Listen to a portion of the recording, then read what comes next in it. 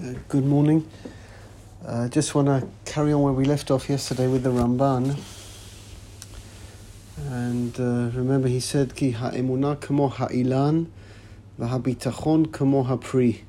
The emunah is like a tree, and bitachon, trust, is like a fruit.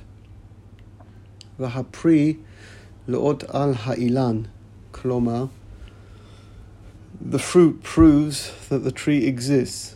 Shegidel et apriyahu, because the fruit comes from the tree.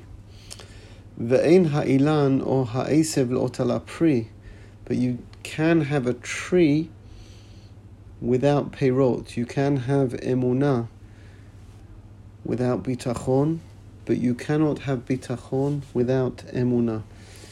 I'efshar, now we're carrying on with the Chalban. I'efshar livtoach b'Hashem b'li laha'amin b'metziut kiyumo v'ashgachato shel HaKadosh Baruch Hu. You cannot have trust in God if you don't believe in His existence, not just as a creator, but as one who is involved in the world. Nimsa she'efshar livtoach b'li emunah. So we have to conclude that you cannot have bitachon without emunah. V'ulam, however, yesh ma'aminim rabim she'enam botchim b'Hashem. But there are many believers who don't have trust in God. Mipnei she'emunatam einena chazaka ve'eitana maspik, because their faith is not strong enough. V'hi nish'eret emunah b'rama ha'teoretit, and it remains a theoretical faith, believe in their heart. Ve'ena mofia b'chayim halacha l'maaseh, but it's not express itself in real terms in their lives. Haramban melamed otanu she'habitachon b'Hashem hu pri ha'emunah.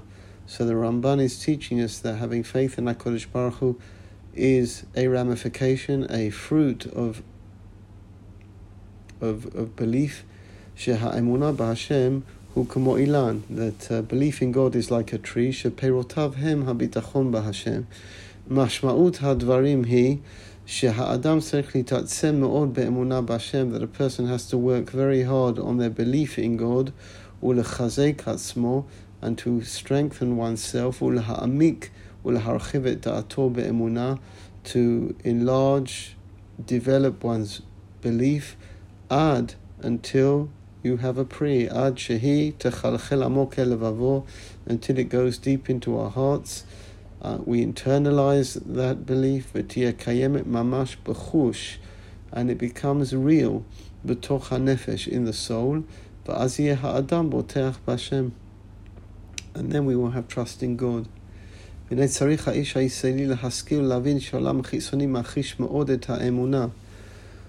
we have to be aware, and I think we are aware, that the world that we look at every day, it weakens our belief, because we don't see God. God is not overtly visible for us. And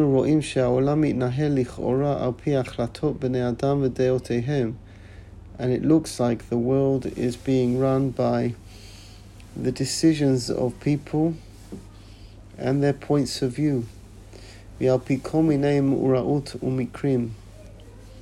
And through various events and occurrences, our instincts cheat us, and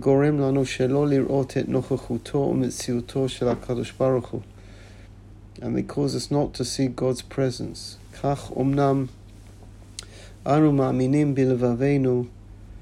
We believe in our hearts, therefore, but our instincts contradict that belief. And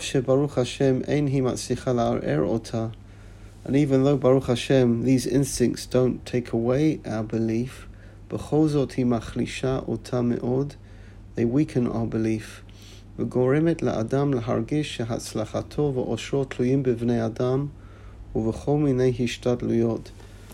they cause us to believe that our lives are based on people and their efforts.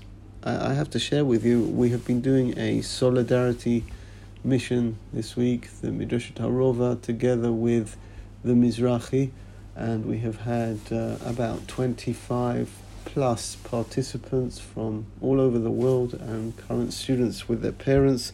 Some of our alumni have been with us as well. It's been an information collecting mission, but we have also been in places where terror took place, where people were killed. Yesterday we were in Otef Aza, we were in Ofakim, we were by the houses where regular civilians who picked up guns and fought on Simchat Torah were killed and defended the city. But on the it was the second day, on Tuesday, we were in an army base and we had a lecture, and the lecture was given by an expert of some kind who gave us the whole Torah, who gave us the whole Torah of what they felt the original plan was, how the original plan changed, and how we were surprised because it was done at a time it wasn't expected to be done. It was done individually and not by all of our neighbours. And the person who's obviously got a lot of experience answered a lot of questions. And it occurred to me, and it normally occurs much more to my wife than it occurs to me, but it occurred to me as he finished, because he made out the situation to be potentially so shocking. He spoke about what was meant to have been an attack coordinated between Hamas in the south, Hezbollah in the north, and Iran and Syria. And he suggested that what happened, and a few people suggested it, I have no idea, it really doesn't matter to me, that Hamas simply couldn't wait, and so they acted early and they did what they did early. I don't even know whether it's true, but the shock in the room that you immediately feel when you hear that we could have been faced with a totally coordinated attack from the north and the south at the same time, and have been totally surprised with none of our army recruited as it is now, and what a blessing in disguise, or a silver lining in a terrible cloud it is, in that Hamas preempted, because it has given us time and woken us up in the north everywhere. But I felt that the atmosphere in the room was as such that people were then in absolute fear. And then as he was talking, I said, but wait a minute, it's always been this way. It's always been this way. It was this way in 1948. We were attacked from everywhere. In 1948, we didn't have an air force. I believe we had one aeroplane. We didn't even have guns and machine guns and tanks. We were totally out of place to fight the war that we fought. And Baruch Hashem, we won. In 1967, they had boats in the ports at Haifa to evacuate children. People in Chutz La'aretz were taking the rings off their fingers to donate money to Am Yisrael. In Eretz Yisrael, they thought there was going to be another Holocaust. In 1973, the war started diabolically, and we were in such trouble because we didn't want to make the first shot, and because we were, again, ill-informed. The higher echelons of the Israeli leadership did not know, did not pay attention to certain warnings that were given. But within a number of weeks, we were at the borders, we were at the gates of Damascus and Cairo, and so on and so forth. Our existence has always been frightening. Our existence has always been against the odds. It's not just now. Really, it's not just now. You've heard me say it, all of you have heard me say it 100 times, 1,000 times perhaps, that it's not a question of saying Hallel on Yom HaAtzmaut, it's a question of why we don't say Hallel every day. Our country is a walking miracle, and what was missing from that man's, and I understand why it was missing, he wasn't asked to give a share, but what was missing from his lecture is God. God was missing. Am Yisrael's existence in the Medina, the existence of the Jewish people for almost 3 millennia, is nothing to do with nature. It's nothing to do with the hishtadlut of human beings. We have heroes. We have Ein Sfor heroes. We have Giborim. We have Kadoshim. But at the end of the day, there is only one Goren. There is only one cause that enables us to be here. And we have to be careful, right? With all the news that we're hearing, with all the information that we're hearing, we're trying to work out if this is good, is that good, if this is good, if that's good. If we do a ceasefire, then they'll have a chance to regroup, and humanitarian aid is just a trick. We are mishtadel. We are mishtadel as much as we can. experts can call themselves whatever they want to be. They can study Middle Eastern politics and maneuverisms for 100 years. But if you leave God out of the picture, you will never, ever understand the existence of Am Yisrael. And this has been a recurring feeling I've had all week. In many of the places that we went to, we were totally outnumbered. Regular citizens were totally outnumbered. People died defending their families. People died defending their yeshuvim, defending our borders. They died against the odds. And whatever Hamas's plan was, they were not able to do what they wanted to do. That's not because of the army. The army didn't get there in time. Individual members of the army got there in time and lost their lives, but the army, as an official army, was not there. The system, the man-made modern-day system didn't work. The electricity sensors didn't work. The cameras were shot down. Everything that was seen wasn't seen well enough or wasn't seen quick enough. Everything that we rely on as human beings didn't work. And they drove so far into Israel. God knows how far they could have driven had they realized how unprepared we were. There is something else involved here, and it's Yad Hashem. We can't explain Yad Hashem l'ra, we can't explain Yad Hashem l'tova, hakol l'tova. That's what this essay is about.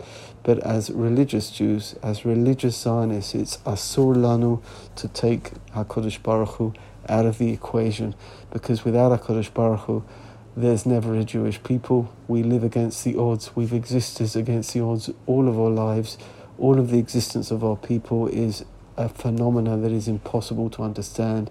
And Bifrat, Medinat Yisrael, its sheer existence, the only democracy in the Middle East, the only place where people care about life, where women have rights and men have rights, where Arabs can come to Knesset and say whatever they want to do, and say whatever they want to say, and do whatever they want to do, will only happen in Israel. No Jew could stand up in Syria or in Iraq or in Iran or in Egypt or in Jordan and say the kind of things that Arab Chavrei Knesset say in Israel. This place is an oasis in the middle of a desert of Resha, of evil, of bad. It's life in the middle of a Middle Eastern territory which dreams of death. Eretz Yisrael, Medinat Yisrael, is a miracle. It's here because of all of our hishtadliyot, but be'ikar, it's here because of Hashem, because of Hashgachat Hashem on Eretz Yisrael. And even when it hurts, even when it hits us individually, we are members of a people, and that people lives in this land, and we're carrying on the derech of Avraham Avinu. This is exactly why I chose this theme, because it's so important for us to realize, again, in our everyday, we have no choice but to live a mishtadel as human beings, because that's what we are. But we should always have in our minds, not in the back of our minds, in the front of our minds, Yad Hashem, Emunah B'Hashem, Ubitachon B'Hashem. Besorot Tovot.